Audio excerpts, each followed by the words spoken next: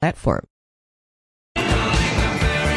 Live from Crestview Studios, Florida, it's the Dave and Duke Collins Show. And now here's your co-host, Speak Free Radio owner David Gahary and the incomparable Dr. David Duke.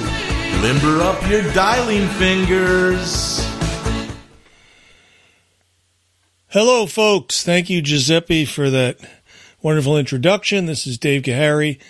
It is 6:02 p.m. Central Time, Sunday, February 11. I think it is Stupid Bowl Day. I don't even know if it's happening right now or if they're playing, but I haven't watched it in so long, I don't know what time it starts. But at any rate, here we are. Of course, we're not going to miss the show, even though it is Stupid Bowl, and pretty much the rest of the country is watching these football teams play against each other. I do at least know who they are. I think it's the 49ers and the Chiefs. Yeah, the toilet bowl. That's right, Dave.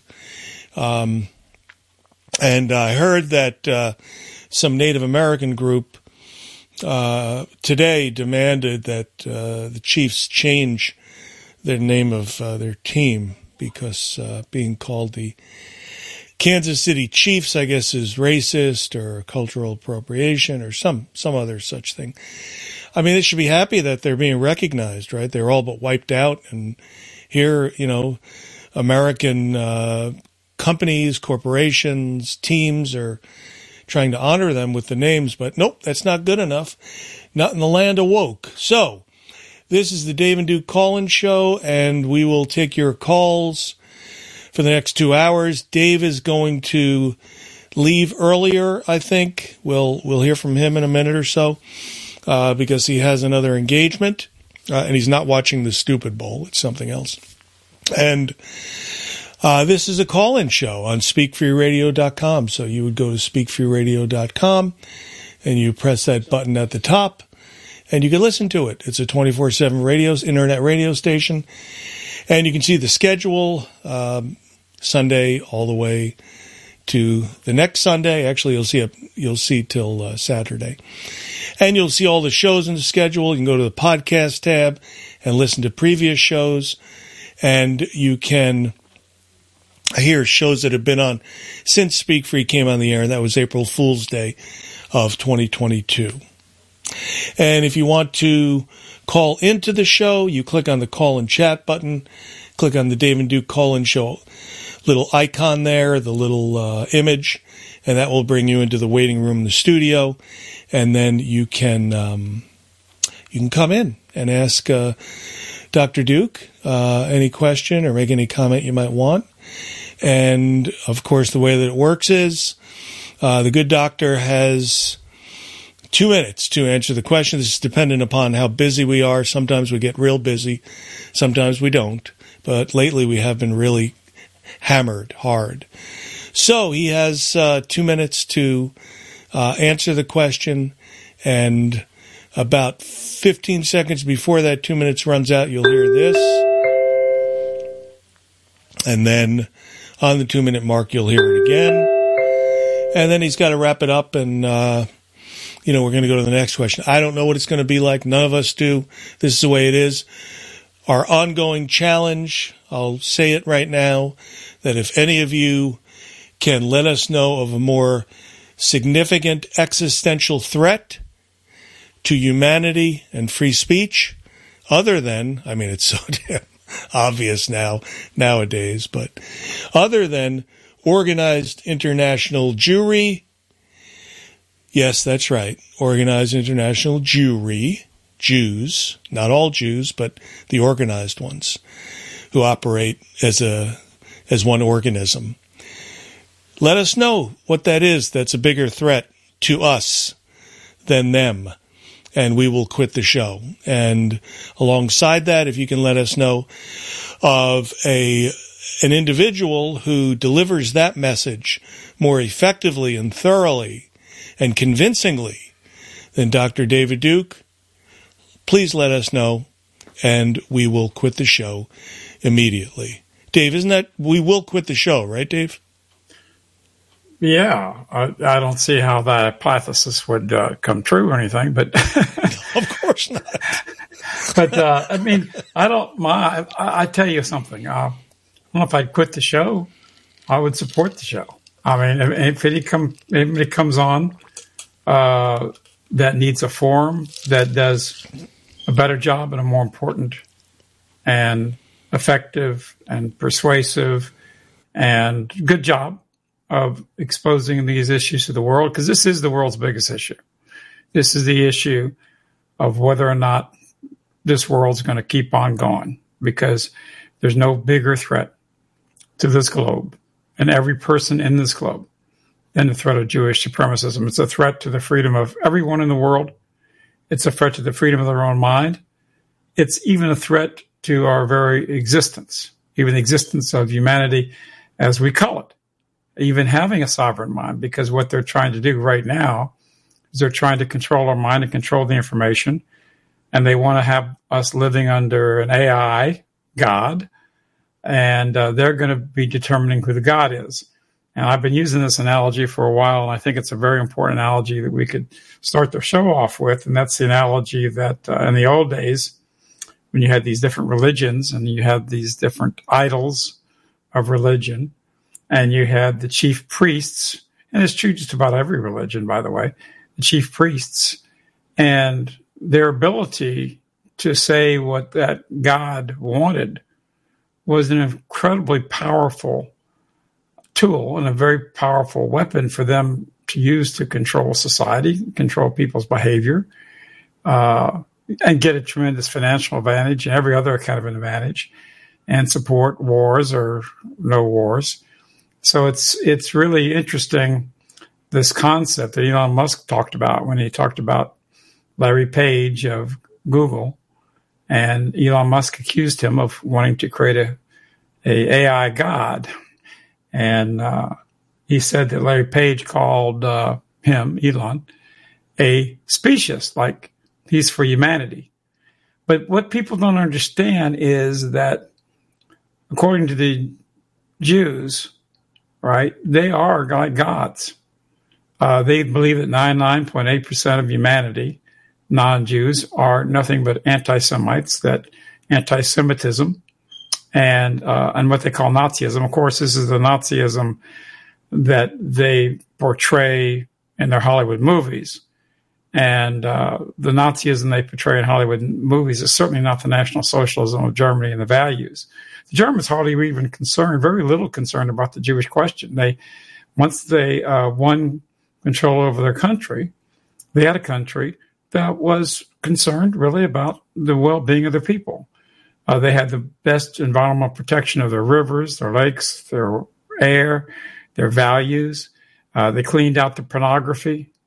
They cleaned out the terrible conditions and the terrible want and destruction of the economic catastrophes created by the Jewish bankers. And they were the bankers that controlled Germany, just like they control America and control much of the world today, which has caused enormous amounts of poverty, suffering by people all over the world. And they also promoted idealism in their kids. They created an idea that people should help one another, be part of one another in their country, live as brothers and sisters. And this is really possible in a country that's quite similar, that has a common heritage and a common value with a few certain differences. There might be Protestant Catholics in Germany, but they were pretty much all Christian. That was the culture in it. They allowed you not to believe if you wanted not to believe, but they certainly promoted those values. They promoted the family. They promoted all these things. So we have a situation today where they have this presentation of what they call Nazis. And in every way, the Jews of today, the Jews who run Israel, I just have 2 or 3 articles right in front of me from the Jewish press, were Jews. And they know Jews in Israel. They know damn well Jews. They know what they see in their media. They know about how they got little Jewish girls and boys singing songs, we're going to wipe out and murder all the Palestinian people. And of course, it's not the little girls that made up these songs. It's these Jewish media heads in Israel. We could play the song with the translation if we wanted later. But the point is, they talk about the animals of what the Palestinians are. They're animals. And a lot of them, including Netanyahu's wife, said that we're not going to even call them animals. They're a lot worse than animals. Talking about wiping them out, and the truth is, one Jewish commentator said, the attitude of the German people toward Jews was never as evil and as genocidal. I mean, in terms of common people, the German people. No German in Germany in the 1930s, or even in the world, even in the war, ever went on television and said, we're going to wipe out all the Jews, we're going to kill all the Jews. No, they didn't do that. And one reason why they wouldn't ever say that is because they knew the German people wouldn't go along with it, because it wasn't in the ethic of European countries to do that, or European values, or even their own people to do that.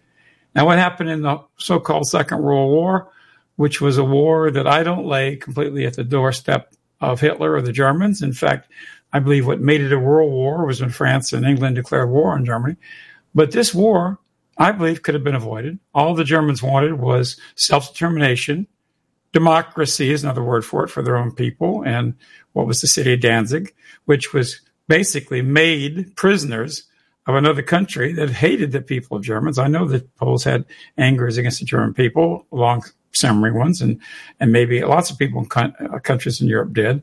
But when they took away these cities and lands of the German people, and then they made these people unwilling captives and under the hatred against them in these other countries, Germany said these people should have a right to determine their own government. That the truth is, we have no guilt for this First World War. This was not started by Germany. This was started by the entangling alliances. And all we want is our people to have their democratic freedom, and which voted by plebiscite to go back and be united to their mother country that spoke their own mother language, that where they lived for hundreds and hundreds of years in terms of their own values and their own people. And also even their country was cut into two. You couldn't even go by land with a big section of Germany called East Prussia, because it was cut off with the so-called Polish corridor. And they were even having a situation where they wouldn't even allow transport over those areas. I mean, the whole country was being destroyed. And this was because I believe the entire oppression of the Versailles Treaty, which was a terribly oppressive state, what they did to the Germans, and the fact that they were robbing them and making them pay massive reparations for a war First World War that Germany didn't even start, was purposeful. And I'll tell you why I think it was. First of all this was led by Willie Wilson, which Jews call the first Jewish president. And they actually sometimes call Obama the first Jewish president, ironically, because there are so many Jews involved in the administration. Sometimes they call Clinton, President Clinton, the first Jewish president. But they actually say that Wilson was the first president that was really under their control. And they really did dominate him. They were blackmailing him because they knew that he was having or had an affair with the professor of another professor's wife at Princeton, which has been the end of your political life, obviously, in America during those days, or anything that he had any hopes for. And they knew all that. And they used that to get him to do whatever they want. He appointed the first Jewish member of the Supreme Court in the United States. So these were the circumstances under which, we had the end of the First World War, and this was really controlled a lot by Wilson and these other people. And they wanted to punish Germany, and they wanted to keep Germany poor. You know why they wanted Germany to be poor? Dave, I think you know this. It was real simple why they wanted it, because one of the most powerful forces in Germany and in Europe was communism. And Jewish communism was feeling its oats. After the Second War, at the end of the Second War, they took over the Soviet Union, killed the Tsar and all his little children, and committed murders against millions and millions of Russian Christians. And they saw, and they wanted, at this point, the Jews of the world, they wanted to bring Germany. And if they brought both Russia and Germany under communism, it would certainly bring all of Europe under Jewish communism. And they wanted that to happen. And I believe that's why they had these harsh policies, because Jews, wherever they had influence, like in the New York Times, for instance, one of the leading papers of the world even then, they wanted to create this communist revolution. Now, the leader of the communism, for instance, in the 1920s and 30s, a perfect example of it was in fact a Jew. And the early communist revolutions that Churchill talks about in Communism versus Zionism, a struggle for the soul of Jewish people, or is it Zionism versus communism? He talks about the Jewish takeover of Russia, having them by the hair of their heads, the Russian people, and the horrible Red Terror. So these are all things that we think about. And I know it's a challenge for some people to think that Hitler wasn't trying to take over the world, but he wasn't. But one group we know did want to take over the world with communism, and Churchill himself, the famous Churchill, everybody reveres, in his 1920 article in the Illustrated Sunday Herald, stated, that Trotsky and the Jews, that communism, or these communist Jews, saw communism as a vehicle by which they would control the world. That's what Winston Churchill wrote in his article, Zionism versus Communism, a struggle for the soul of the Jewish people. The Germans weren't trying to take over the world. They were trying to preserve their country. And if you really look at what's going on with Russia and NATO today, it's the same principle. It was Russia that overthrew the communists in Russia that killed so many millions of people. And when they did that, they restored Christianity. They restored private property. They restored all the ideals that we had. They wanted to be at peace with the world. They took their troops and their guns and their tanks and their missiles and their atomic weapons and all. They took everything out of the what they call the Warsaw Pact. They allowed these countries to go free. They allowed Germany to be even reunited, which was an age-old enemy of them, which they kind of worried about because the Germans had gone to war against the Russians a few times, and the Germans, it was a terrible war they fought in the First World War. So these are the kind of things we talk about in this show, and the kind of reality we're talking about that's ignored because we have a Jewish media. Yes, we have a Jewish intelligentsia that controls the government, and it's just like David Brooks said in the New York Times, which I've quoted this many times, an article in 2005, could have been 2007, but the name of the article is "The Chosen Getting In," and in that article he talks about how the Jews have become the elite of America. In other words, the people controlling America. And he literally called it, in fact, he even let a Jew name it for him after one of his speeches about the Jewish rise, the dominance over the American elite.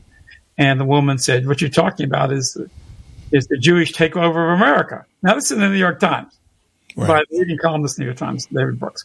So he's talking about the Jewish takeover of America. But if we dare to talk about Jewish supremacy in the United States, which is responsible for the murder that's going on in Palestine and for the crimes that they've committed and these wars that we've been waging where Americans have been dying, other people have been dying around the world. Dave, we got to get to the calls now. Right, I'm almost done. Yeah. We can't talk about these things unless we talk and we call out Jewish power and we work to overthrow Jewish supremacy in this world and stop these crimes against all of humanity, including Europe, the world, Ukraine, by the way, which is being destroyed by this war as much as Russia's being destroyed, the Palestinians are being destroyed. My God, and we're running toward a world of total tyranny run by these Jewish supremacists who want to rule this world and destroy any kind of freedom and even the existence for decent people on this planet. That's what we're fighting here, and that's why we're so controversial, because we tell the truth about Jewish Nazism. And Nazism, the way Jews present it, is not National Socialism that Germany was. But I tell you this, what they present as the Nazis in the movies and the horrors of them and the corruption of them and the perversions and all the crap that they try to show Nazis are, that's exactly what the Jewish supremacists are who are leading this world to disaster. That's a summation of what this show is all about. Cool. Excellent. Like I love it. I always love it. That's a nice way to start the show, right? It is. It is. So we're going to bring a caller in, and then I'm going to ask you a question from a listener in France, and we'll get to that. First, we'll bring this caller in. This is General Disgrace. My guess is Richard from the UK. Hello, can you hear me okay? It is. It's just so easy. I hear that distinctive, classic English voice of Richard, and it's great to hear his voice again. He's always got something very good to say and very interesting to say, and always got good questions too. Hi, Richard. Thank you very much.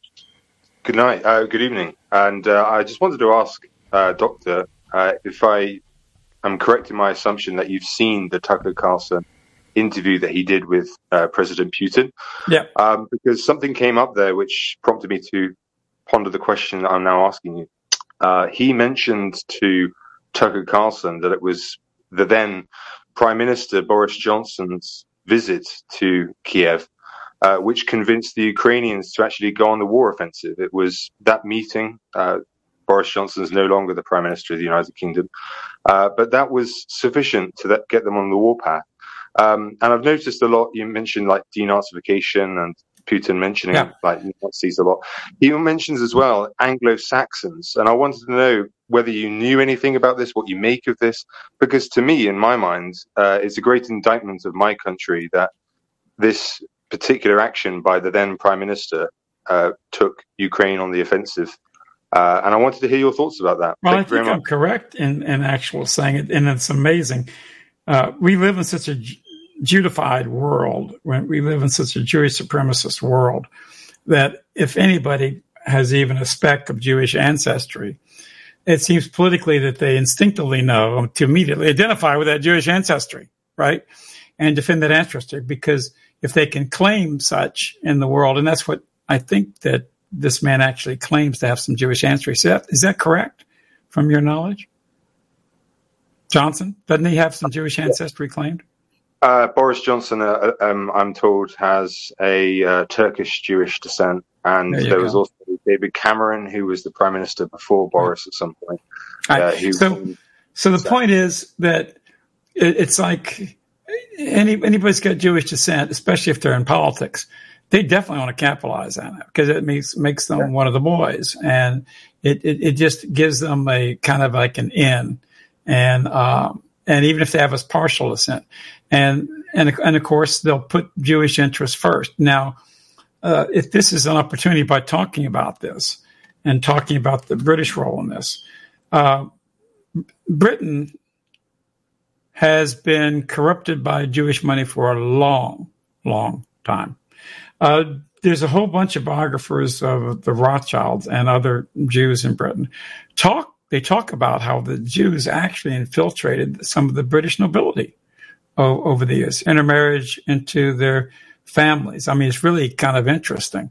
And there's no question that I believe is whenever you have kings and you have powerful forces in government, that Jews are the moneylenders of the world. They have a lot of power and they have a lot of money.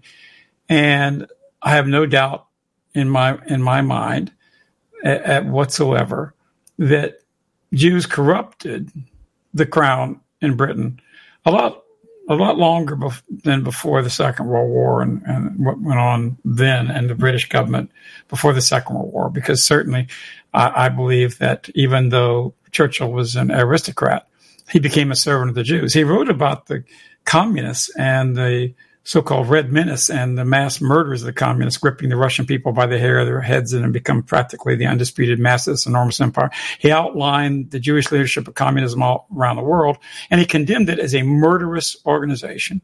He didn't even mention the fact, he didn't know it maybe, that Lenin himself was a secret Jew, and while he was giving speeches saying that Jews are the greatest people in the world, the smartest people in the world, and thank God for Jews, that's why we have such good communism. That's why we have the murders of communism. That he praised the Jews, even though he was not a Russian.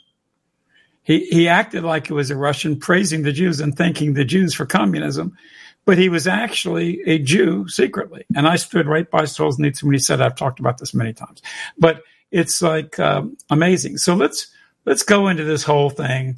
And this is an opportunity to talk about this entire war because there's a lot of lies and there's a lot of Jews who talk about the war in the right terms in saying that this war was not started by Putin.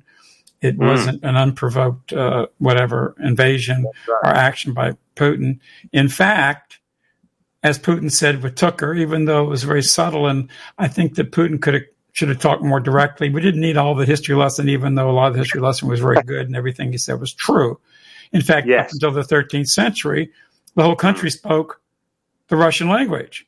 And the people of Ukraine, except for a few minorities, like some of the Hungarians, some of the Poles, of course, even this current Ukrainian language was created by the Polish occupied regions of Ukraine. This happened for a long time.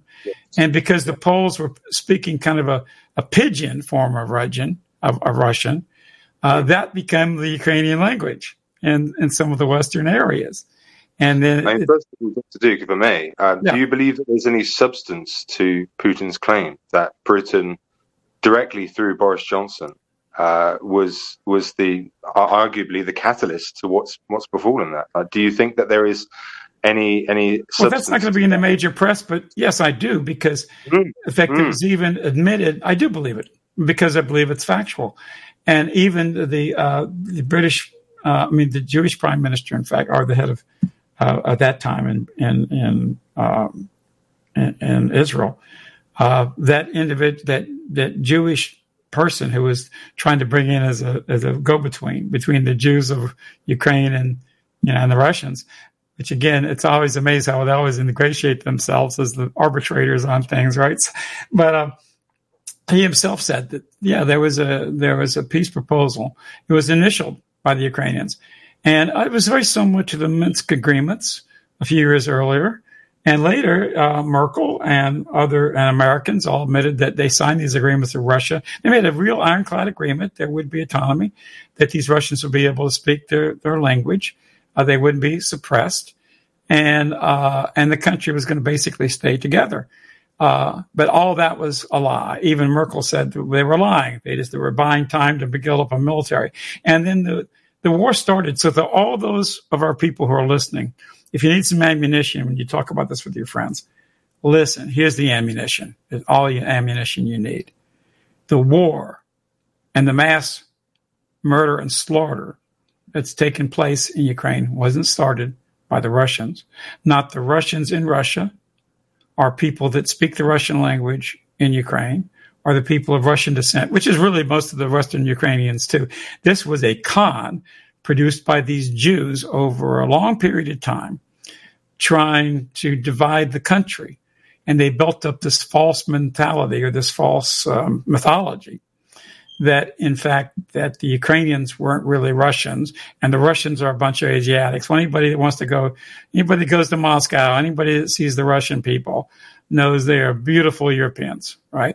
They're just as beautiful as the Ukrainians. They're magnificent people. They're not Asiatics, they're not Ukrainian. But this was what they were feeding the so-called neo-Nazis. But the so-called neo-Nazis in Ukraine were people that were really ultimately originally very anti-Jewish. And they were anti-communist for good reason, because the people of Ukraine knew that these Jewish Bolsheviks had murdered 7 to 11 million. We don't know the exact numbers. I think it's more than 11 million from my research when I was living in Kyiv and when I was working on my doctorate. But I know that many millions died. And they had the leading historians of the world, and they admit this in Wikipedia. That probably won't be in there forever. They'll probably take all those references out. But you'll see that of a dozen of the top scientists who studied the Ukrainian Holodomor, the average or the number of people who were killed, starved to death, and these were mainly women and their babies and children, because those are the people that die in famine first. You have a higher metabolism, you're weaker, and women couldn't even feed their babies at their breast. And older people too died. But this was one of the greatest slaughter of infanticide and women. Kind of like what's going on with Gaza. At least 70% of what's the people dying right now in Gaza, these innocent people, are women and children. And I don't think any of those children are Hamas members or Hamas fighters or quote unquote terrorists. No, I don't think those women are. They don't even allow women to participate in those kinds of organizations because they're more traditional about the role of women and families and things like that among the Palestinians. But these are the murderers, and they started. And what happened was the Ukrainian government under the Jews, and this was a Jewish revolution by the Jews who ran America. It wasn't a Nazi revolution. It was a Jewish revolution. But Jews used people they called Nazis because they bribed them. They had billions of dollars. The man who actually funded the Avestal movement and controlled so much of it was Kolomoisky. That's the same man who was bribing the president of the United States through his son, Hunter Biden. Kolomoisky, who was also one of the biggest criminals of Ukraine, that stole $5 billion. Now, if you want to read about Kolomoisky and his mass crimes against the people of Ukraine, you don't have to go very far. I just will send you to Bloomberg news site. They have a big article about Kolomoisky, and they point out that even the Biden and others and these other Jews, they actually sanctioned Kolomoisky because it was too much of a black eye on Putin. If the government of Biden wouldn't have done something against Kolomoisky, they're going to say, yeah, it's because you were involved in the bribe. It didn't do anything to Kolomoisky, really. But what it did was it was a way for Biden to say that he's, not part of this scheme. Well, they admit. I've got an article right here from the Forward talking about it. And I got an article from another Jewish publication about the Azov people. Oh, here's another good example here. Here they're talking about Azov has had many roots. And here's an example. This is right out. This is right out of Jewish publications, right?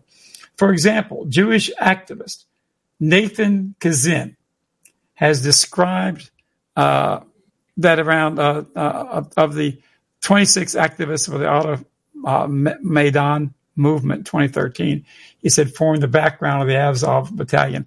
And he was a Jewish rabbi. Now, look, I was in Ukraine as everybody knows, back in the 2000, and I was there part of the time in 2003. I was there back in early 2003. I was there in 2005 when I came back and finished my doctorate. And you look at all these groups, like these good Ukrainian groups, like the Freedom Movement, which was anti-Jewish. They were all anti-Jewish. But what they did was they bribed the leaders. They corrupted everything.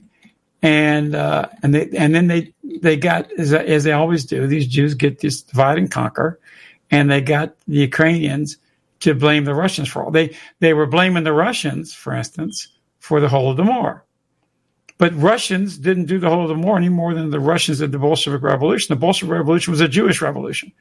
The leader of the Holodomor, the mass murder of 7 to 11 million Ukrainians, was in fact Lazar Kaganovich. Now, if anybody can prove I'm wrong about this, that he wasn't the guy that really directed it, he was the head of the Communist Party in Ukraine. And he was also very close to Stalin. Stalin married his sister, I believe it was.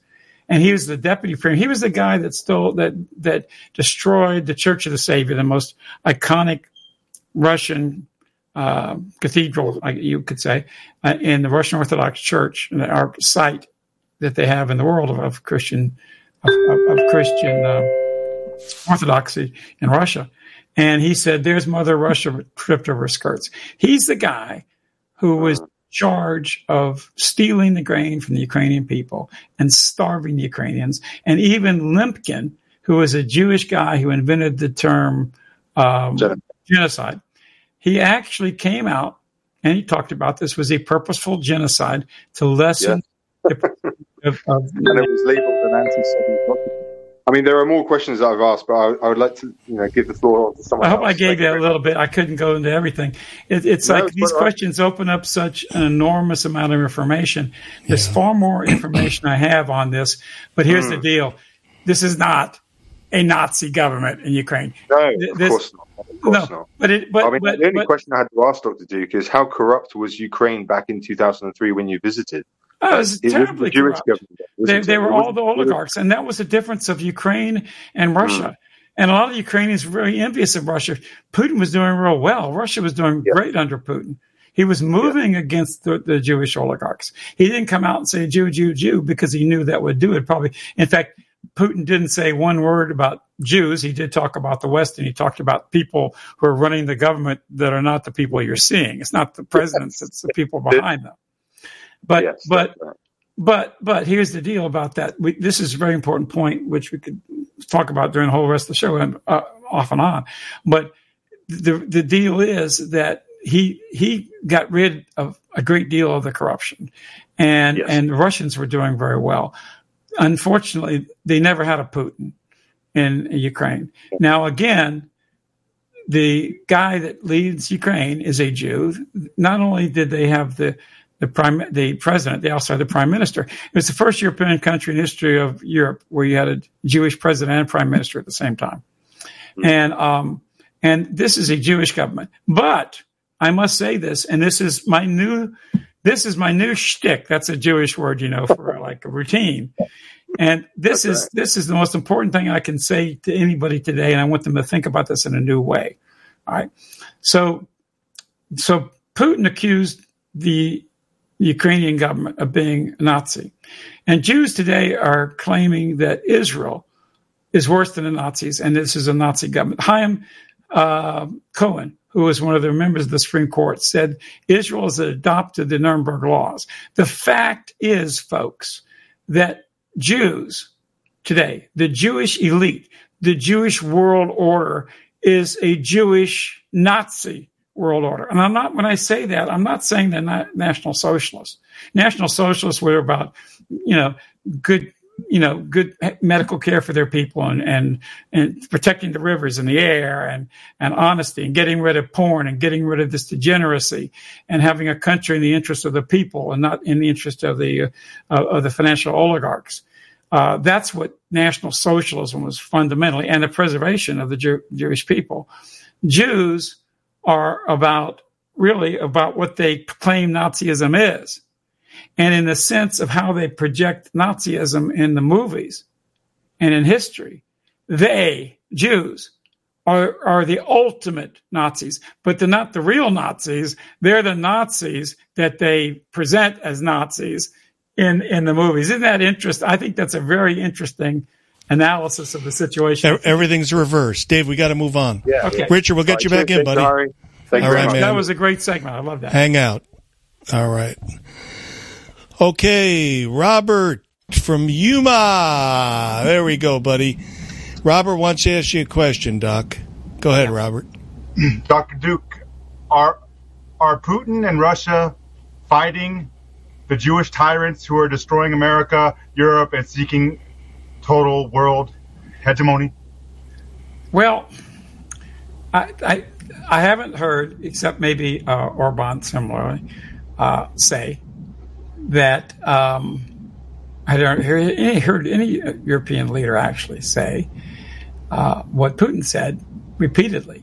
And he has said that if Europe continues this immigration policy that they're having, that Europe is going to be destroyed. And he pointed out that these Jews of the West were supporting the Chechenian terrorists and the other terrorists, and by the way, they solved that problem. And Chechenians, even though Chechenians have their own culture and they have their own faith and so forth, Russia treats them well, and they like Russia because Russia deals with them honestly and decently. And even though it's an area of the world in this in the Caucasus that has a lot of Muslims in, they get along good with Russia today. And Putin, because Putin's not trying to exploit them. The truth is that Jews are trying to exploit the entire world, every nation of the world. And Putin talked about the danger of immigration. He also, on the Tucker Carlson interview, he said, with very few, what only a very few Republicans will say, and Putin talked about preserving marriage the way it was designed and the way the European people does. He talked about the fact he was proud of the fact he's a Christian in Christian Russia. He talked about the history of Christianity in Russia. I haven't heard anybody in the leadership of any president honoring that. They take the nativity scene off in front of the White House. Of course, they did that with the Supreme Court decision. And they put up a big giant menorah, which is about Jewish supremacism and Jewish massacre of Jews and Greeks and Syrians who were nice to each other. They didn't like the Syrians and didn't like the Greeks and didn't like the Jews who were friends with the Greeks and the Syrians because they saw as a threat to their racial supremacy. And they wanted nothing less than racial supremacy. And that's ethnic and even supremacy in terms of their genetics. And they saw that as a danger. I mean, so everything is turned upside down. Europeans have always been a lot more, even though we've always wanted to preserve our race, our traditions, our heritage. That's normal. That's normal with all people. The Palestinians fought against the migration of massive numbers of Jews into Palestine. They knew what that meant for us. Any person of any country would know that if you have mass immigration of people who are a different race than you, a different culture than you, different heroes, different values, and with chips on their shoulder, anybody would realize that that's going to be the source of great problems. If you're going to bring people into a country and you don't vet them, and also they're criminals and violent and everything else, and bringing in drugs and not going through customs, that ain't good for your country. It's not good for your people. So this is normal. But Jews are behind this destruction of Europe. They're behind this destruction of America because they feel they'll get an advantage. And anytime they can replace a European, as the New York Times says, in effect, even they were joking. They weren't even joking. They were bragging about when Trump lost. There was there went the last hope for white America. And that's supposed to be a good thing. Well, America is still 60-something% white, even though we're fading fast. And no people on this earth would do that. And there is a huge difference between what they call Jewish apartheid and South African apartheid, and what they call separate development and people wanting to preserve their heritage and preserve their traditions. Every people in the world want to do that, including the Palestinians. And Europeans naturally want to do the same thing too. So these are the fundamental concepts that we have to understand. And we have to understand the Jews are the biggest hypocrites in the world. And they are the ones truly who are everything they portray the Nazis as. The Germans weren't as they were portrayed. You can't even give them full responsibility for the war. In fact, Hitler tried to make peace and says, let's not have this terrible war. Right? And if you think about it, and when you realize that every major historian says between 55 and 80 million people died in that war, hundreds of millions were dispossessed, hundreds of millions suffered, hundreds of millions had relatives that died and suffered, and all the pain that comes from that, or the wounding of people. When you think about that, does anybody really believe that one issue, like simply making a peace proposal where the Germans go back to their 1914 borders, and the city of Danzig, which is a 95% German city, is restored in terms of their freedom to their self-determination? If they think that was worth it, if they think that stopping that, or they think that ending this war and making a diplomatic difference in this war, even though the Germans won that war, if they think that was worth the lives of 60 million European people, men, women, and children, then I say they're monsters. They're monsters. Dr. Duke. That's like burning down your daughter's bedroom to kill the roach in the bedroom. Dr. Duke, did Putin largely take back Russia from the Jewish oligarchs or not? Absolutely, and that's why they hate him. And I can show you articles on that. I got an article in front of me, a headline from the Times of Israel. And the article says, quote, right, under Putin, oligarchs have gone down to only 14 oligarchs left out of what originally was most of the oligarchs. Now there are only 14, and there's many hundreds of Russian leaders of industry, the Elon Musk types and other leaders of their industry who are Russians replacing these Jews. 14 left. Remember when when Putin won office, the first thing he did was call in all the oligarchs to the Kremlin. And they said, listen, if you guys, I know you guys, a lot of you people in here illegally, and we're going to prosecute you for crimes. If you pursue a policy that's causing our people in this country to starve, you're going to hurt our people, you're going to take away their rights, and you're going to work against Russia, we're going to prosecute you, which he did, by the way. He went against these people, there's so many I could talk about, but he went against these major Jewish oligarchs. 12 of the 13 biggest oligarchs in Russia, the richest people in Russia, were clearly Jews. And were dedicated to Jewish goals, Jewish organizations, including the head of the Jewish Congress in Russia, by the way, who is also a media mogul, Kaczynski. We can talk about all these people. Khodorkovsky, who is a big criminal, was prosecuted by Russia, and the media acted like he was a hero. He was a thief. He was a murderer. He was part of the organized crime in Russia because the Red Mafia was a Jewish mafia. Organized crime in Russia killed tens of thousands of innocent people. They were much more powerful than, say, the Italian mafia ever was in America. They were much more evil. They also ran a number of them, like Mosevich, the guy that was Mogilevich. He was the head of the biggest Russian, so-called Russian mafia, which was a Jewish mafia, which kidnapped tens of millions of young Russian girls and girls, from white Russia and from other parts of Eastern Europe, including Ukraine, kidnapped them into white slavery and human trafficking. I mean, this is the reality of the world, but you can't say anything negative against Jews. The only time they use the word Jew, they can't even say that this is a Jewish genocide, even though they call it, you got to say it's the Jewish state of Israel. You got to say this has got to be a state for the Jews. You got to admit the Jews run it and Jewish racists run it, but they don't say the Jews, never.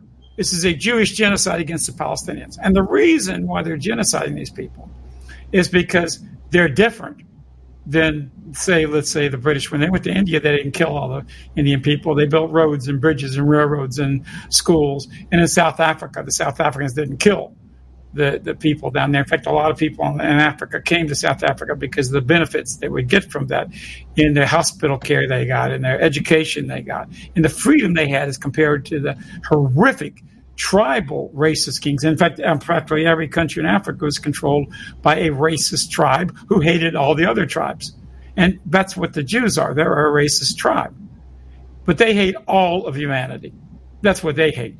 They don't just hate their particular enemy at a moment. They see all of human life on earth as an enemy of theirs and a danger to them. That's why in the Times of Israel they had this major article by Mr. Baruch Leitman, who basically, and he said it, he said anti-Semitism is in the Gentile, it's in the DNA of the world. It's in their genes. It's a fact of nature. And they were comparing all the people of the world to Nazis who tried to kill Jews, waiting for the final solution. That's evil. That's what's called a blood libel. You can't say anything worse than anybody than say, okay, you're like Nazis, because the Nazis is what they portray in terms of their narrative about the Holocaust. They don't tell you about the Jewish Holocaust, like in Ukraine, like in Russia, like the Jewish wars that they created, killing, tens of millions of people, up to 100 million people, according to the United States Congress resolution. I mean, you can't make this stuff up. So it's the Jews, all right, who were the real Nazis, so this is the way I'm going to tell people this, right? Obviously, he's not saying the Nazis really control. Nazis are German Nazis or Germans. Yes, they certainly recruited people who were anti-communist because they knew what the communist Jews did to Ukraine and the Holodomor. But the truth is, the people who are leading Israel, who are leading our State Department, right, who are leading the international Jewish banks, who are leading the porn, who are leading the lockdowns, who are leading the control over our lives, who are taking away freedom of speech around the world, leading the international media. These people are Nazis, but they're not the National Socialists of what Germany was.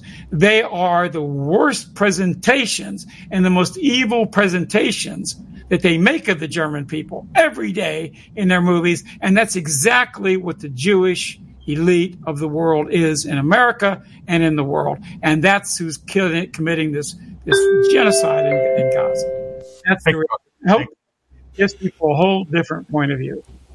All right. Thanks, Robert. We'll get you back in, buddy. Okay, Dave, I know you have to head out early, right? Jews aren't really Nazis, but they're what they say the Nazis were. Right, of course. That's what they project the civilized National Socialists to be, because, Dave, ultimately, and you already said it, well, that Jew said it, this is bred in them. There's something wrong with them. They're a biological disease. Whatever the reason for it, it's ultimate. It's everything that they say is evil. Yes, it's not simply wanting to preserve your race. It's wanting to destroy every other race. Correct. And at the same time, and the corruption of it and the hypocrisy of it. I mean, the National Socialists were never that way. What they would say, they would honestly say, all right, the Jews are controlling our economy and they're robbing us blind. Look with the Weimar Republic. And they were also destroying the family, and they were promoting every sort of degeneracy and every sort of drug use and every sort of disgusting. They promoted communism, which killed more people than any other phenomena or ideology in the history of the world, which was a Jewish phenomenon. It was a Jewish international movement to take over the world. And then once the Russians overcame that threw a big wrench in the process. They were hoping to get Germany. And that's one reason why they hate Germany, right? And they hated Hitler, because without Hitler, Germany would have probably gone communist. And if the Jews would have controlled both Germany, the heart of Europe, and Russia, they couldn't have been stopped. They would have controlled all of Europe and probably all the world. That's what they were trying to do. And it's the same reason they hate Putin. Of course. Absolutely. Right? Isn't that make sense, Dave? Isn't the same reason of course. they hate Putin? Dave, like I said, yeah, I know, but isn't that the reason why they hate Putin? Of course. They hate, it's so obvious they hate. Like, they hate Putin. There's a lot of folks who want to believe Putin's a Jew, Putin's part of it. Yeah. I don't believe it. All you have to look at is how much scorn and hate. Do I agree with everything he does? No. No, I agree with how he approaches it. No, but I'll tell you this, and I said this on the show last week, and I think it's an important point, which maybe we'll make this one last point and then go to the next question. But here's the deal. Putin is a realist, and Putin is a man who wants to make sure that Russia and Europe survive. And I actually believe that Putin knows if he came out tomorrow, even though I think he could convince people if he did it in the right way, and he'd have to take it slow and gradual. But if he came out tomorrow and started saying, well, the Jews are Nazis, but they're not the Nazis of the Nazis. They're worse than Nazis. Just like a lot of Jews are saying in Israel today, by the way, they're worse than Nazis, and they are the worst representation that they make of what the Germans were. They were our enemy. And we fought against them in the Second World War, and we defeated them in the Second World War. But the Jews really are this way. He said if he came out like this, and he said they're a threat to all humanity, and he is the Russian government has supported the aspect of Israel being a genocidal country, and these Jews are committing genocide, and they're condemning Israel for that. America's not. America's standing by the genocide because we're controlled by Jews. Yep. So. This is the main issue. So if Putin came out tomorrow, I just ask this question to the audience. Think about it for a second. We know how angry these Jews are, how crazy they are. If Putin started saying he went full bore against the Jews tomorrow and talked about the Jewish threat to the world, and he has talked about before, and he even promotes Solzhenitsyn's book about how the Jews ran the death camps. So he knows that the Soviets were murderers, and these Jews were murderers.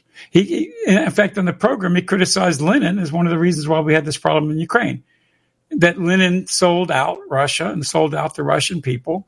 And that's, again, always divide and conquer. And he talked about how Lenin did this.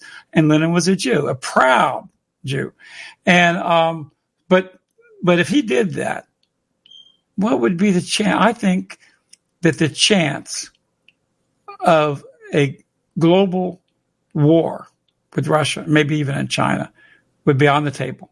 And I think there would be a chance for the entire annihilation of the world through atomic war, because once those things start, you can't stop it.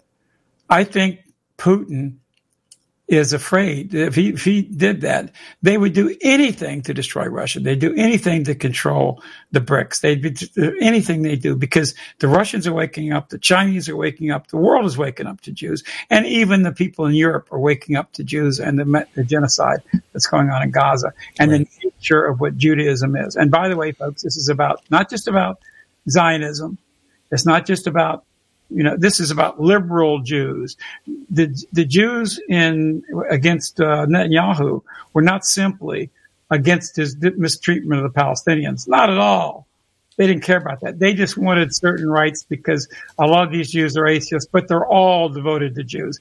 That's why the so-called liberal Jews, have allowed Israel to be a Jewish religious state, because the Jewish religious state openly states the supremacy, the genetic supremacy of Jews, and endorses the things that Netanyahu was talking about, like the mass murder, the genocide that's presented in the Jewish books, and the genocide that they advocate all through what we call the Talmud, which is the Jewish halakha, which is the Jewish law, which is the most important Jewish writings in the world. They're even more important than Torah. The first 5 books might be important as a base or foundation, but the real book by which the Jews live and work and conquer and kill and murder and exploit is the Talmud.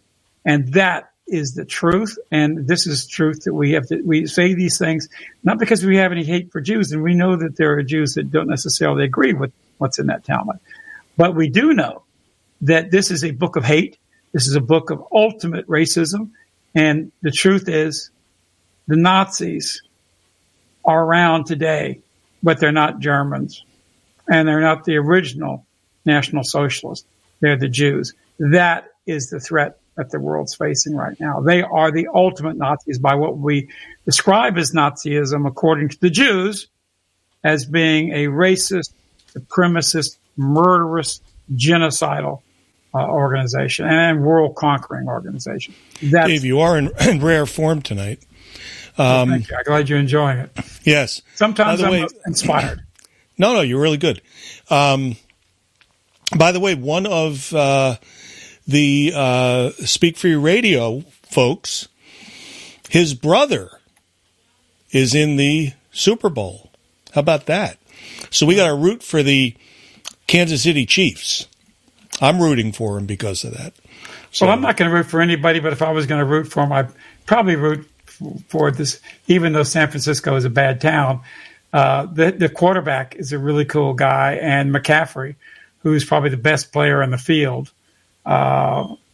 He's 2 white guys at the very core of the offense of San Francisco.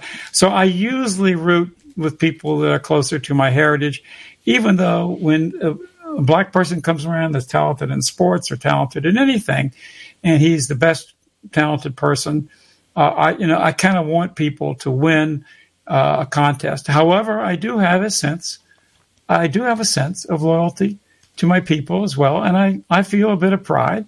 I feel a lot of pride when my people do great things, when they they make great music, or they make architecture, or they create the great space things that Elon Musk is doing, or they or whatever. I have a great deal of pride in that, and I think that's normal and natural. And I think that black people always have this, and they express it openly, but white people can't. So that's, if I was rooting, even though I'm not going to root, because I know that football today, unfortunately, is being used as a weapon against us, and it's used as a weapon to say that race doesn't matter.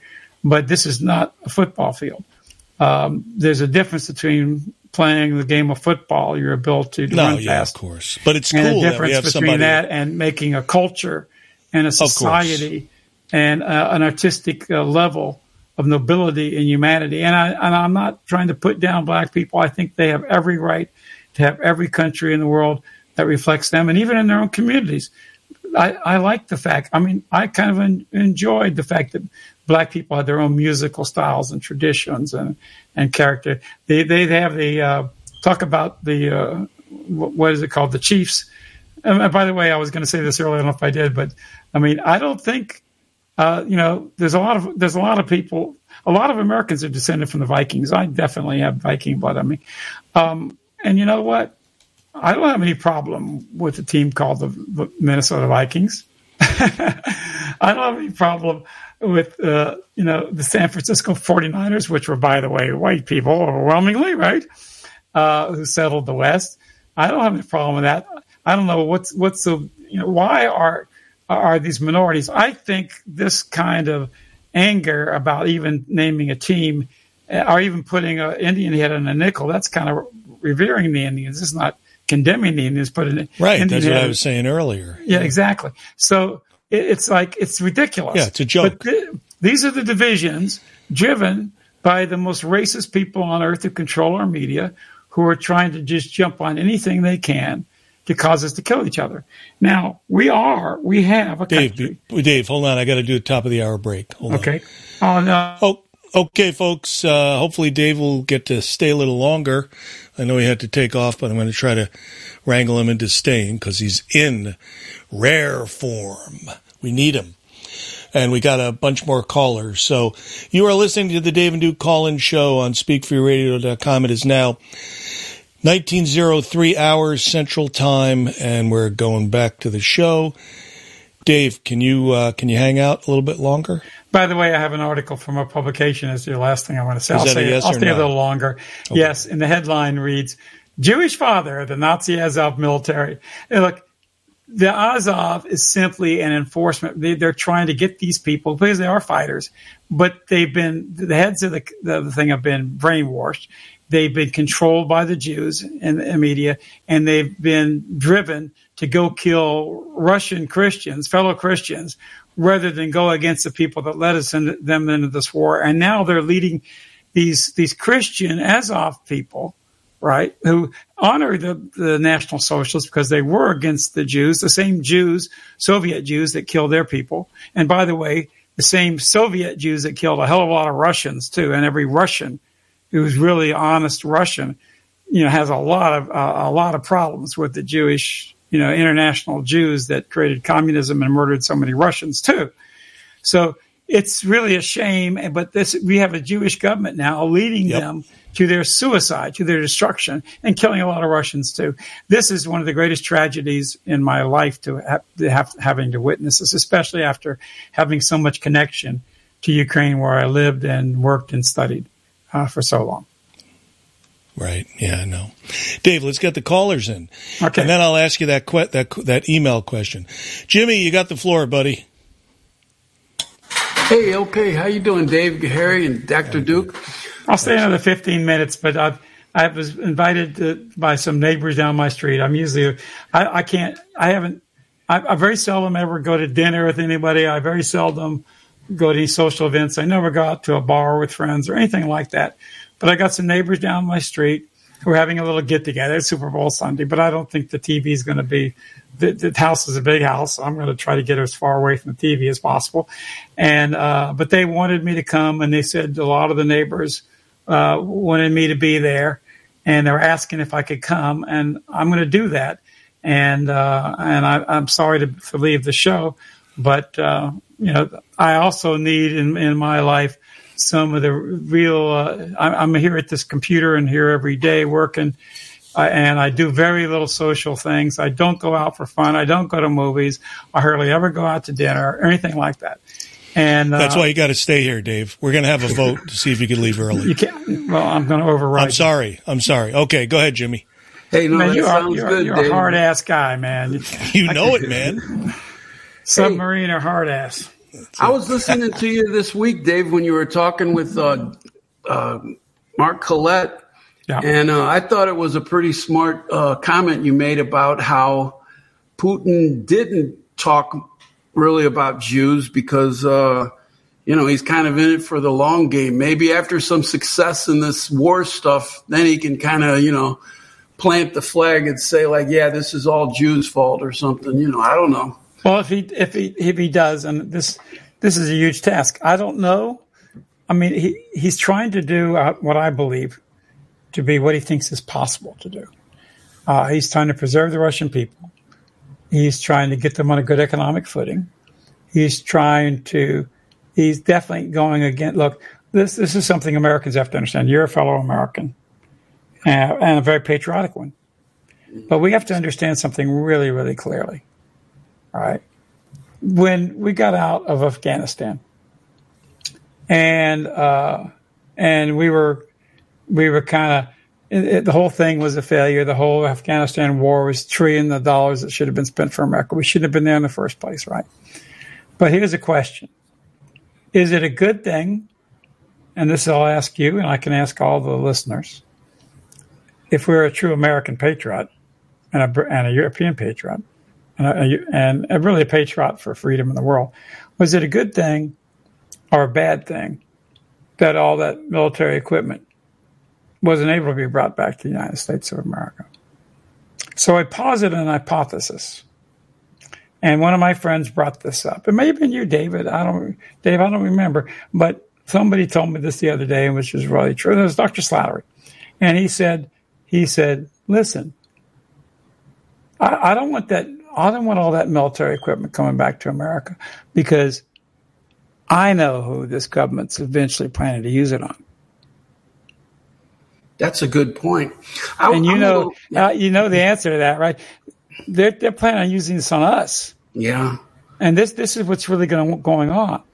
I mean, they may use it quicker than you think with these governors coming together with Texas trying to control our borders and enforce our Constitution when our federal government won't. But this sounds like another civil war. So that's a good question. And our government, I want to put one more punctuation on this, one more exclamation mark on it, right? To hope bury this in everybody's mind that's listening here. We don't want a strong American government. Right. We want an American government that's dysfunctional. We want an FBI and CIA that's dysfunctional. We don't want that because the people who control our government is trying to orchestrate our genocide. They want to wipe our seed off the earth. That's a pretty good way to I'll put that in biblical terms. They want to wipe our blood, our heritage, our freedom, our people off the earth. Not just in America, but in Europe and everywhere. They hate us. The American government is our enemy. That is a fact. Now, the way to overcome that is not to go out and do terrorism. The way to overcome that is by teaching the American people who the real rulers of America are. And that's the real Nazis and the true Nazis. Not the Nazis are the National Socialists of Germany, but they are the ultimate evil of what they portray the Germans as. They are true genociders, destroyers, and in every way acting evilly against decency, love, freedom, honor, courage, and the nobility of the humanity and the human spirit. That's what we have. And if they're successful, they will destroy all freedom and they will destroy every bit of sovereignty, not only of our peoples on national levels, but they'll destroy the individual sovereignty of every individual in the world, which will be controlled from the time we're born with their propaganda and their lies and a destructive and unpurposeful life, only to serve one factor, and that's their Jewish overmasters. Yeah, Dave. Thanks, Jimmy. We'll get you back in, buddy. Okay. Okay, all right. Okay, we got Patrick. Patrick, where are you from, buddy? Thanks for taking my call. I'm from Connecticut. Okay, go ahead, man. I respect the work that both you and Dr. Duke do, and so I'm grateful for that. I don't really have a question, just more like a comment. One of the things that I noticed while growing up is that the the psychedelic subculture was largely dominated by this group of people that Dr. Duke has been talking about. And I think that has played a role in sort of misleading the youth of America towards sort of like mental illness, and sort of this promotion of things like LSD and other psychedelics has sort of led to mental illness, has then resulted in them ending up in psychiatric institutions. And a lot of this has targeted the upper classes of the United States. And so I think that has played a role in sort of competition against upper class people. A lot of them have wound up insane after taking psychedelics, and then replaced by the Zionist group for positions of power in the United States. And so if you look at the 1970s, it was flooded with psychedelics. And I think that had something to do with a replacement of upper class type people. That's really just my only comment. Well, I think everything you say is accurate, and I guess this will be my closing statement for the show. I'm going to go to this get together by my neighbors. I'm sorry it's on the same day as my show, but I've got to do some of my local work and friendships. Well, Dave, can we just after this? Can we just slip in Michael? That's the last one. Okay, we'll do that. We'll pick one more person. So I'm going to quote to you from November 6th, 2005. This is from the New York Times. And this is called The Chosen Getting In, and Brooks is talking about is the takeover of the American elite. Now, to take over the American elite, America was a 90% European American country, by the way. It was maybe 2% at the most Jewish. And that was not even, the 2% didn't even get that big until basically about the beginning of the 20th century, the massive influx of Jewish migration into America. They came in to take over our elite, our media, our government positions, and our educational institutions. And in fact, they were given privilege. Jews were 2% of the population. They probably weren't any more than 2.5 or 3% of the very best performing students. But they were given a quota of 15%, which is 5 times bigger than their population by quality. I mean, more than that if you look at the fact of the numbers. So I'm going to give you 2 quotes right out of the article. He's talking, this lady comes over to David Brooks, where he's talking about how the Jews have taken over our educational institutions. They're 50%, by the way, of the graduate students and the PhD candidates and so forth at Harvard, the leading university in the world and in America, has huge input in terms of our government, in terms of publishing, book writing. If you get a degree from there, and there's 50% are Jews. They're not 50% of the smartest people in America, the most productive people in America. They're not 50% by any stretch of the imagination. The reason they have that is because they have taken over the universities to the point where they control them and they discriminate against better qualified white people. Dr. Slattery and I proved in an analysis, as well as Ron Unz did in his Myth of American Democracy article, that Jews are overrepresented, basically, if you do the math, by 14 times more than their talents represent. So they're 14 times more represented, and that's just in the undergraduate level. In the graduate level, they're at least double that, 30 times more than what they're entitled to. They should be entitled to by a higher IQ or higher qualifications. They throw out the qualifications because they control. And that's how they control Harvard. So a lady comes up to Brooks, David Brooks, after he does this. Is November 6th. Go get it and read it. And a woman comes up to him, and he says, I'll just read it to you. Quote, the woman comes up to him, and he quotes her as saying, "You realize what you're talking about is the Jews taking over America." He writes, "My eyes bugged out. But then I realized that she was Jewish, and she knew I was too." Well, of course, that's the only way she said it. She wouldn't have dared say it, somebody else. And between us, we could acknowledge there's a lot of truth in that statement. So now he's admitting that Jews have taken over America, this 2%. And how have they done this? Are they 90% of the population was Europeans. Have they taken over America because they're smarter than the 90%? Because they're better than the 90%? No, it doesn't make any sense at all. They've taken it over by hook and crook and lie and cheating and discrimination and racism.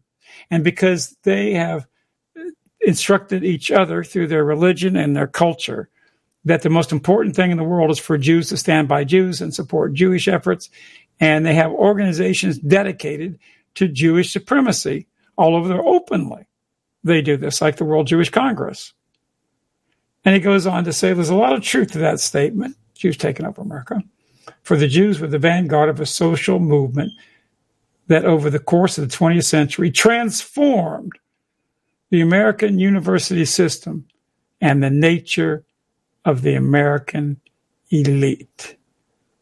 Boy, Jewish take over America. And they have. And that's why every time you seem to turn around on CNN, you run into a Jew, Jake Tapper or Wolf Blitzer or whatever. You see that every major media head, practically of the biggest media corporations on earth, are Jewish, including Alphabet, including 90% of the search engines, including Wikipedia, the encyclopedia of the world, including the biggest billionaire fundraisers. And this is money. These are Jewish Zionists that give them to Clinton. And they even have people that give to Trump as like an insurance policy. This is reality, folks. We're talking about the Jewish take over America. So if David Brooks is right, and I believe obviously he's right, it's proven. There's a really good book he's using to back this up with by another Jewish scholar about how the Jews took over the academics of America. And it's not because they're smarter. It's because they're organized to dominate. They are absolute Jewish supremacists, and Jewish supremacy is the danger in America. Now, when you start to look at this fact, folks, and this is the last thing I'll say for tonight, and I wish you a very good evening, and I know you'll have a good show and a lot of good commentary tonight. And you don't have to have me for that, and I'm glad I could put my 2 cents in earlier in this show. But when you realize this, then you got to realize that what our movement is, what Dave is doing, what I'm doing, and what many people are doing all over the world, whether they're Palestinians or whether they're Europeans or whether they're Argentinians. Now they have a guy that wants to be a Jew out of the country. I mean, that's unbelievable what he's doing. I think Dave will get you up to date on that later as well. It's insane and evil what the man's doing.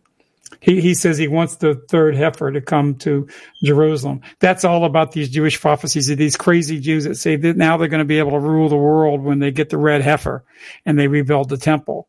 And they actually have idiotic Gentiles, or who knows what he is, that are actually supporting these crazy radical Jews who are trying to take over the entire world. And I'm not crazy for talking about it. I'm not a lunatic for talking about it. But they are the lunatics. The problem is they're damn well achieving it. They control the minds of countless billions of people across the frontiers of many countries. And if the Jews have taken over America and arguably have led us into these insane wars that have cost how many 100 million lives in this last century, just the two big wars, World War I and World War II. When we talk about these wars in the Middle East, when we talk about what's happening to the Palestinians today, when we talk about everything from this multi-trillion-dollar war that's bankrupted America in Iraq and Afghanistan and God knows where else, and wars that have supported the rise of ISIS, like in Syria, which is all fact, and anybody can prove that Jews are behind this.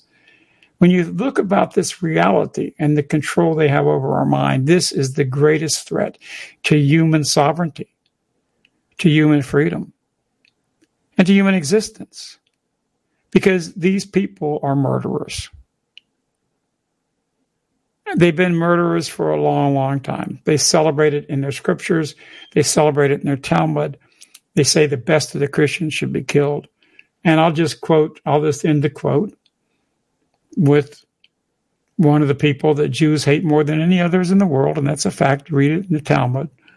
They even claim that they've brought Christ back up from the dead so they could torture him for eternity in boiling human excrement. Now that, my friends, is hate.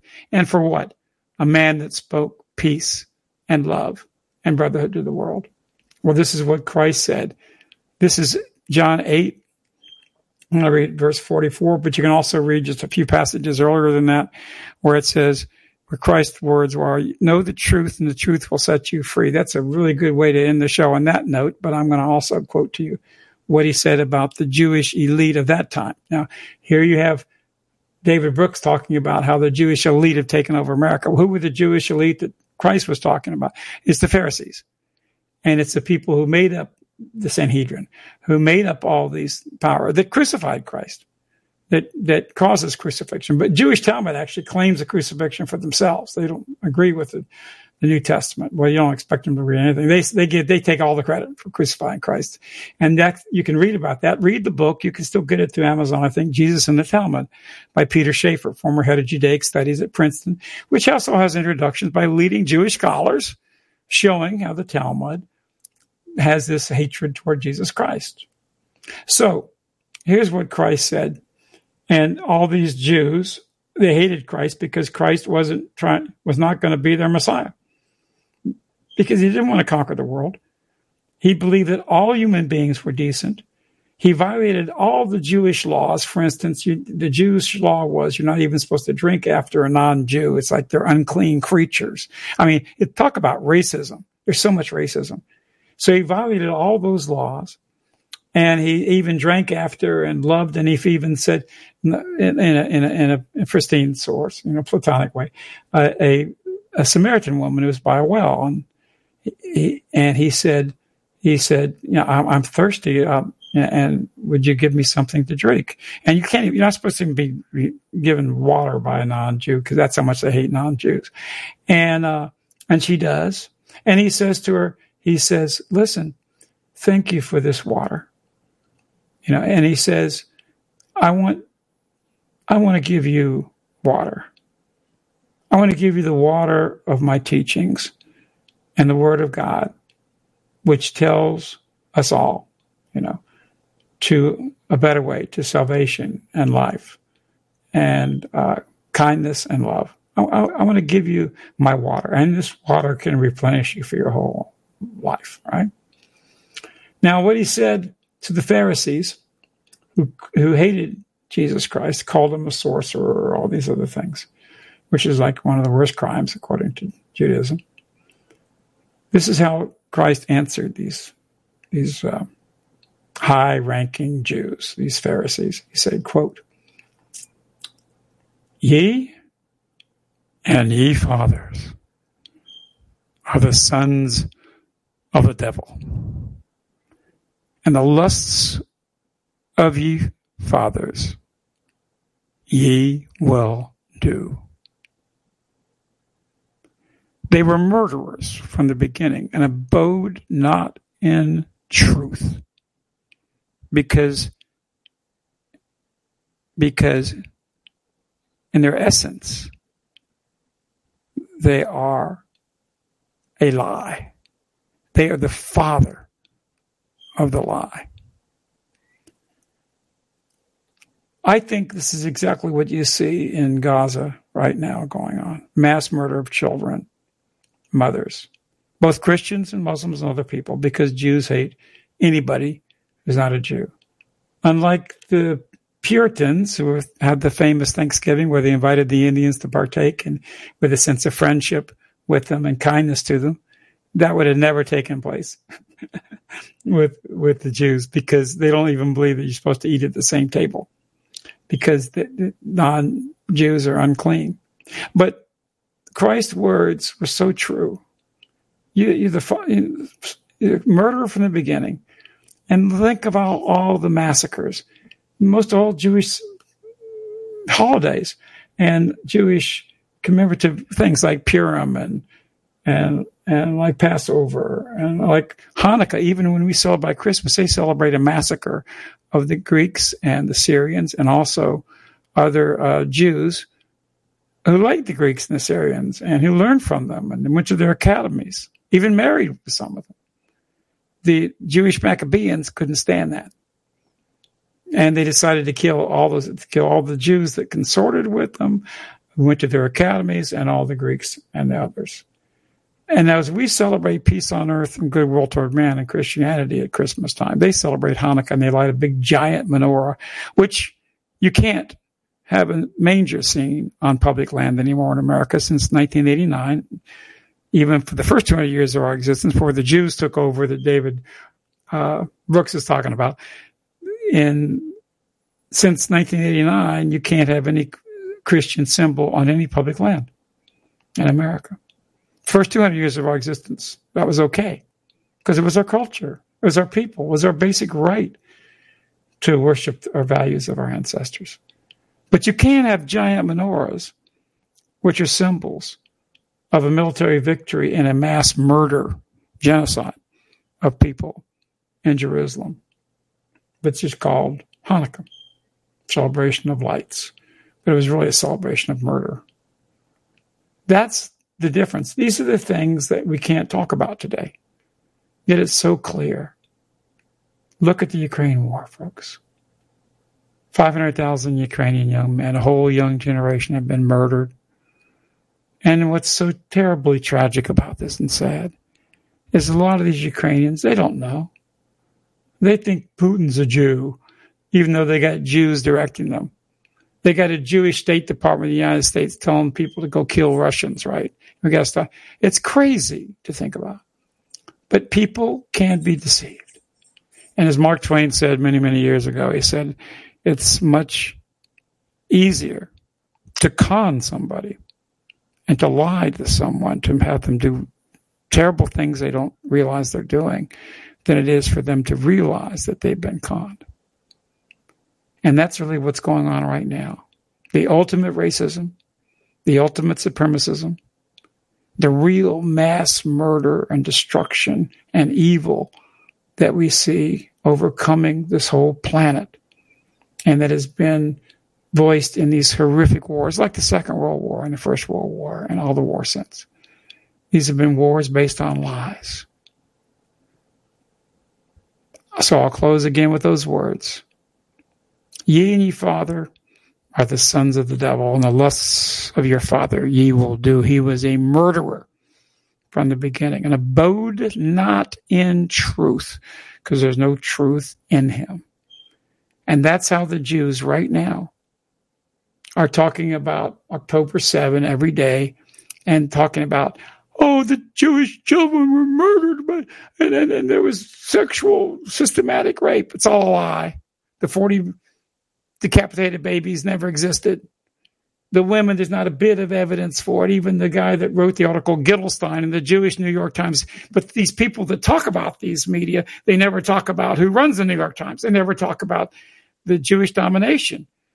The lies that they tell about Palestine would not be possible except for Jewish supremacy, not simply in Palestine, for God's sakes, but in the United States of America, in New York, and Washington, D.C., and in London, and in Paris, and all over the world through the power of America and the power of international Jewish media, international Jewish banking.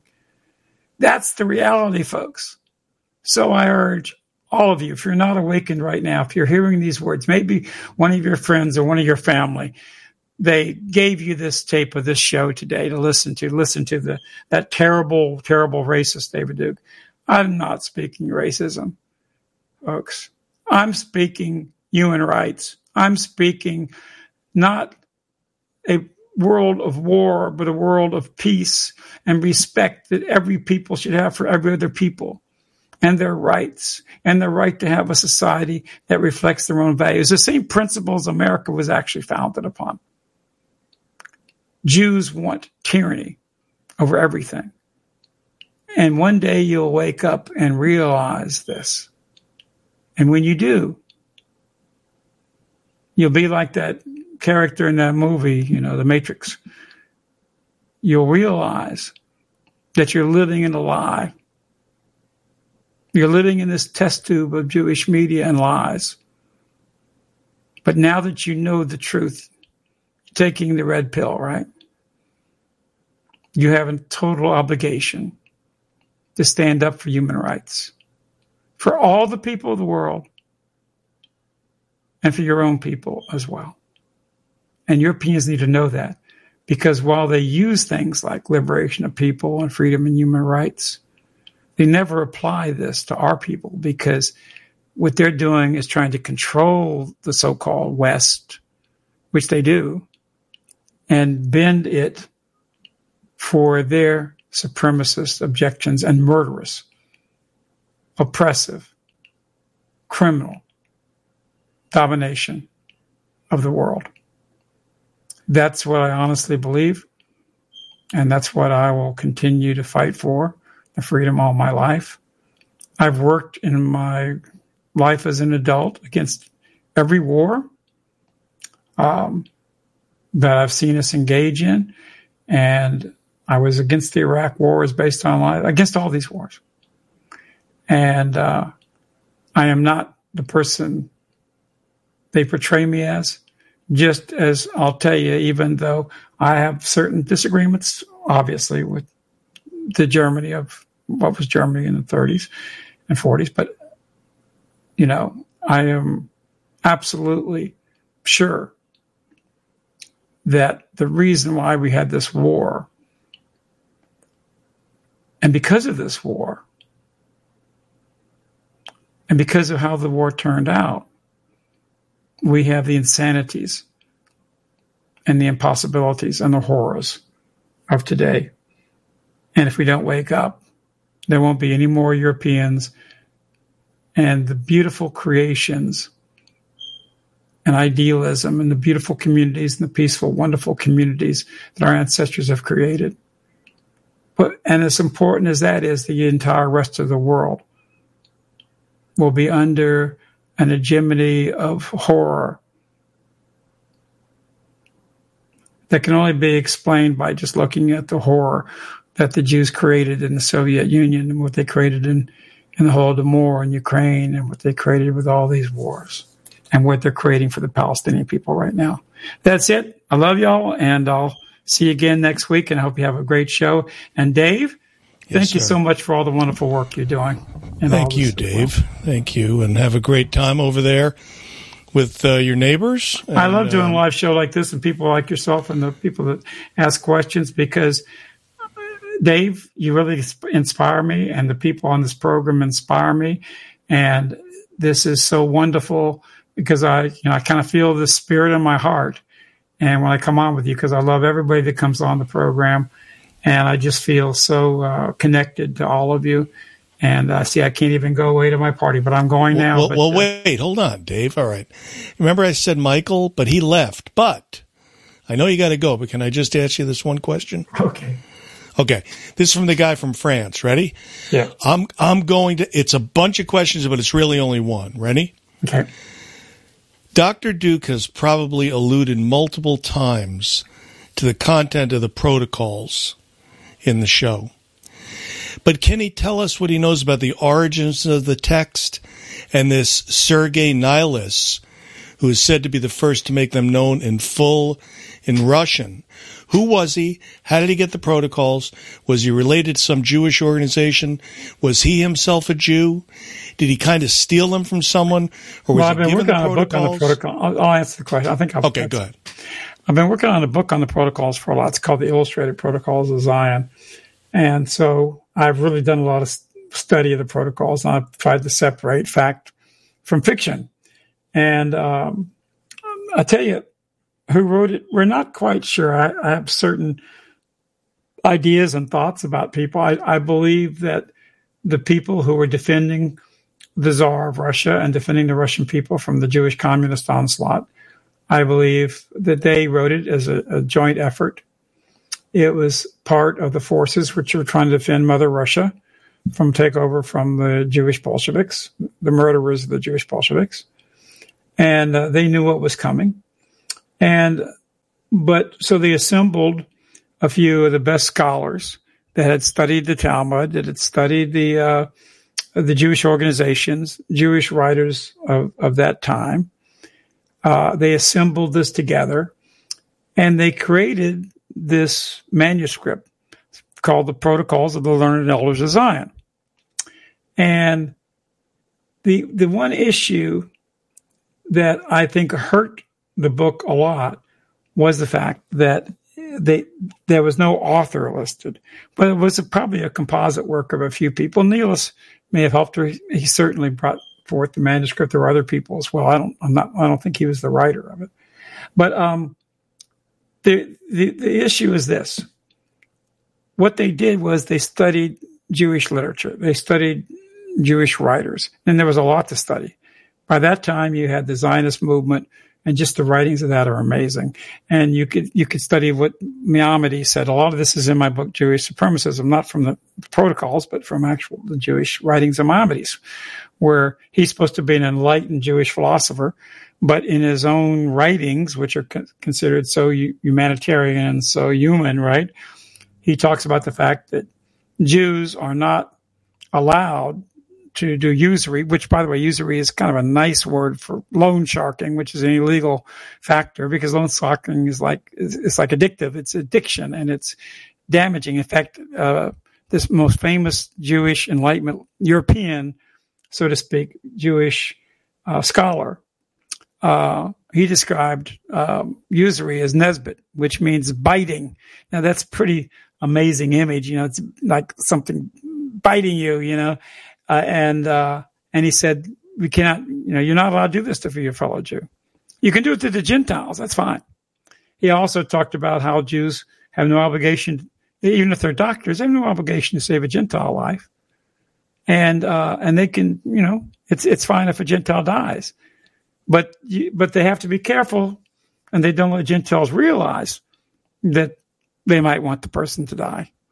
I mean, these are the kind of things that Maimonides wrote. And, but anyway, they assembled all this, and, they put this together in a form that the Russian people could understand. Now, they should have, calling it the Illustrated Protocols of Zion is fine, or calling it the Protocols of Zion is fine, Learned Elders of Zion, but they should have, had an author. Like if it was written like the fantastic book, 1984, by George Orwell, it had an author. There was no real Oceania, but it has a lot of contrast. And by the way, that book itself, it has very revealing parts of it, talking about the controlled opposition, which is basically led by the Jewish name, what was Goldstein? I mean, you can't make this stuff up. And in the so-called manifesto of Goldstein that's in 1984, Goldstein, obviously supposed to be against Big Brother, is talking about the fact that there seems to be a lot of Jews in the government, right? But he says, don't worry about that. There's nothing to do with race. In other words, you might think it is. There's nothing to do with race at all. In fact, they want the best qualified person, right? That's all, for their tyranny. Well, that is what a Jewish so-called false flag, or a Jewish, what's the word for it? A Jewish controlled opposition would naturally say. Don't believe that, even though you might see a lot of Jews all over the place, and a lot of references to that in the book. It's not based on that. It's not based on race. That's the book that they lure people in to this fake opposition so they can identify them, torture them, and control them, and control the opposition in 1984 tyranny. So anyway, if it would have been labeled by a name, if it had been Olaf Romanov or something, and that would have been published, nobody could say it was a fake. It's good enough just to say, I say, look at it like a literary device. Look at it like a literary novel. It's not really saying that Jews wrote it, but it's compiling Jewish history to understand how Jews control, how they support sexual degeneracy, how they bribe people in politics, how they control elections, and they control people their economic devices, control over education, all these things that really, are so apropos to the normal world. So that's my thought about what the Protocols of Zion. It's a brilliant, genius work, and there's so much. The reason why people it should have been done with a pseudonym or just a name on it or something, and that would have been much better. And then the Jews say it's a forgery. Well, it's not ever a forgery. It's obviously not taken from a document. But what it is it's an analysis of Jewish power, and that's its power. And when you see that and you read it, it enables you to see the world, and you begin to see what they're talking about in that small pamphlet, basically a small book, how Jewish power works and how they control governments and how they influence wars and all these other things that they do and all the negative things that they do to society. And that's where I think the book came from. I think it's a work of genius. Solzhenitsyn put it this way. He said, the Protocols of Zion are pretty written in a rough fashion and not a polished academic fashion, he said. But what's amazing about the book is how the accurate prediction of what unfolded in the 20th century was written at the turn of the century before. But it was amazing, the predictive nature of Jewish power and Jewish control over society and ultimately over the world. So that's interesting, and that's my feeling on that. And I think it's educational. It's a little bit primitive from what we know today. I would really suggest you read my book, My Awakening in Jewish Supremacism, and Jewish Supremacism is offered by Money Tree today, and you'll really get an up to date with Jewish sources proving everything I talked about today on the program. Love y'all. Bye, Dave. Bye, y'all. And I hope you have a great evening and a great day. All right. Thank you, Dave. Thanks for staying later. Appreciate it. You're welcome. Bye. Okay. Okay, folks. That's the great David Duke, and that was a great show. Let's bring you guys in and see what we got here. All right. Dave is going to go, so we'll take him out. Good night, Dave. Night. Okay, we took Dave out. We got everybody in who is here. And let me read. I was going to read this while Dave was on, but I'll read it now. In 1921, during an interview published in New York World, Henry Ford stated, "The only statement I care to make about the protocols is that they fit in with what is going on. They are 16 years old, and they have fitted the world situation up to this time. They fit it now." Pretty damn good. Henry knew what was going on. Okay, guys, you got the floor if you want to say anything to anybody. Hello, Dave. What did you make of it? Did you watch it? I did watch it, and I was I was disappointed. Yeah. I mean, people were saying it was a nothing burger. He could have used the time more efficiently. Other people were saying that he was fairly impolite towards Putin. Did you get that impression at all? I was disappointed because Putin, that's how you say his name in Russian, right? Yeah. Putin was, attacking. I mean, come on, Hitler, the Nazis. Yeah. Right. It was a joke. Yeah. So that was really ridiculous. I'm going to bring in another guy. I took out the studio. CB? I think that's CB. Let me just check to make sure we're still going on here. Hold on a second. Is that you, CB? 'Tis I, my good friend from across the sea. How are you this evening, or this morning, I guess? Yeah, it's quite late here. Very good, very good. I was hoping that you put on the rabbi voice, because you do get such great impressions. Oh, shalom! I thought you'd never ask, you filthy Nazi boy. Fantastic. What did you make of the interview, CB? I just caught the last tail end of it there. I was actually out at the casino playing cards and taking money from Jews for a change instead of them taking my money. So I just got back at the end there. I heard Dave talking about the I was listening on my phone, but I couldn't really hear it well. My earpiece wasn't working properly. So, I just heard the good doctor talking a little bit about the protocols there. And to be honest with you, it's old stuff to me. Not to take anything away from the doctor. He always gives a good presentation, but this is all stuff that I've been knowing for years. And, I remember the good old days of listening to the doctor and Don Black in, 2008 before Don's son, Derek, went over the dark side when we used to be on West Palm Beach radio. So, talking about this stuff back then. So, it's not new to me.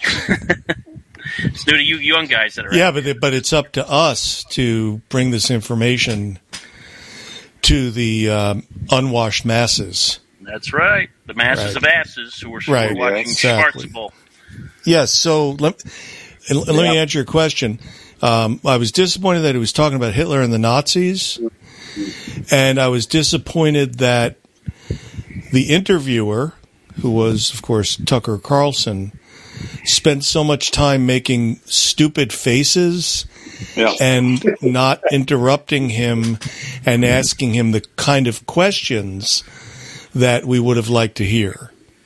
Okay, I get it. You meant the Tucker Carlson interview. I didn't realize that. Oh yeah, you just came in here. Richard asked what I thought about it. Okay. I watched the whole thing, not at once. Yeah, me too. Yeah, but I watched it and it was very disappointing.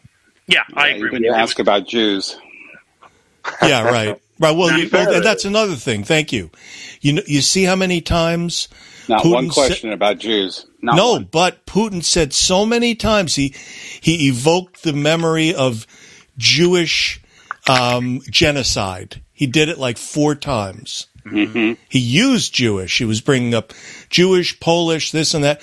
But I mean, specifically Jewish genocide. So somebody sent me the transcripts. So you can do a search for them, actually. I could do it right now. I'm going to do that. Oh, Dave, you're on the wrong side with Kansas City. That player is promoting the jab, Kelsey. He's a scum. No, it's not that. It's literally one of the folks at Speak Free Radio. His brother is on the Chiefs. Okay, but it's not that guy. It's not Kelsey and Swift. They're scumbags. Okay. Oh yeah, it's not him. It's somebody else. But well, most of these professional athletes are scumbags. I mean, most celebrities. Period. That's pretty much the way it works. Yep. Yeah, but the Super Bowl. This is like this is a big day for America. Everybody's glued to their TV today. Well, I had a debate with some friends about how I hate professional sports. It's like, I don't hate sports. Like, I think it's a wholesome thing. Like, let's say some kids from a neighborhood want to get together and throw the football around. They're getting exercise, and it's good, wholesome, clean, decent fun for kids to partake in that. I hate this degenerate, Jewish-inspired, baby boomer bought into nonsense of this worshiping these dumb fucking animals, 99% of whom would either be in jail or the army if they weren't playing fucking ball, who, are basically getting paid millions and millions of dollars to play what amounts to a kid's game and treated like heroes when all they give a shit about is get that paper and then go get some white groupies in their Ferrari after the game. Right, and then today they had the Negro national anthem before our regular national anthem. They had the Negro one. Yeah. Oh, shit. Well, I mean, and these fucking boomers that complain about, that they think they're so patriotic, then stop watching this shit. Stop putting money in these fucking niggers' pockets, you dumbass. Absolutely. And the teams are all pretty much all owned by fucking Jews. I mean, and it's not just the Negro Felon League. It's the Nigger Ball Association, the Major League, fucking bitches. All the rest of them, they're all full of shit. But okay, wait a minute though. We've got a guy out here in California that we want to support, Steve Garvey, who was the LA Dodger. He's running against the Jew Adam Schiff, so we want to give this guy support. I don't think he might have a chance to win, but he's going for the state Senate seat here in California. And this Adam Schiff is running 24/7 ads, really slandering this guy, and they're using Trump as the boogeyman. But, we're going to vote our way out of it. Yeah. Well, I know, but I'm just Steve Garvey seems like a good guy. Great. that's great that if he's going to stand up for Americanism and for traditional values and things, that's fine. I support that. I'm not against the guy because he was an athlete. It's just a point that I'm making. It's a corrupt culture. Like, let's say, for example, I think we have some allies in it, like Aaron Rodgers. He seems to know a lot of what's going on. He was against the jab. He doesn't directly talk about the Jews, but he mentions the moneyed interests and all of that stuff. Yep. So I think he knows what's going on. Yes, he does. Yep. So I'm not against celebrities just because they're celebrities or because they have money. It's even, let's say, there was a gentleman earlier who called in. I could kind of half hear it when I was playing poker. He was talking about how, let's say, we used to have the Jews basically got the rich white elites to sell out. That's what they did. Yeah. So we used to have this Adam Schiff guy is vile, though, dude. He's vile. Yeah, of course, he's a Jew. I mean, that's all you need to know, really. He's a fucking Jew. He looks like Lotka from Taxi. I call him Congressman Lotka.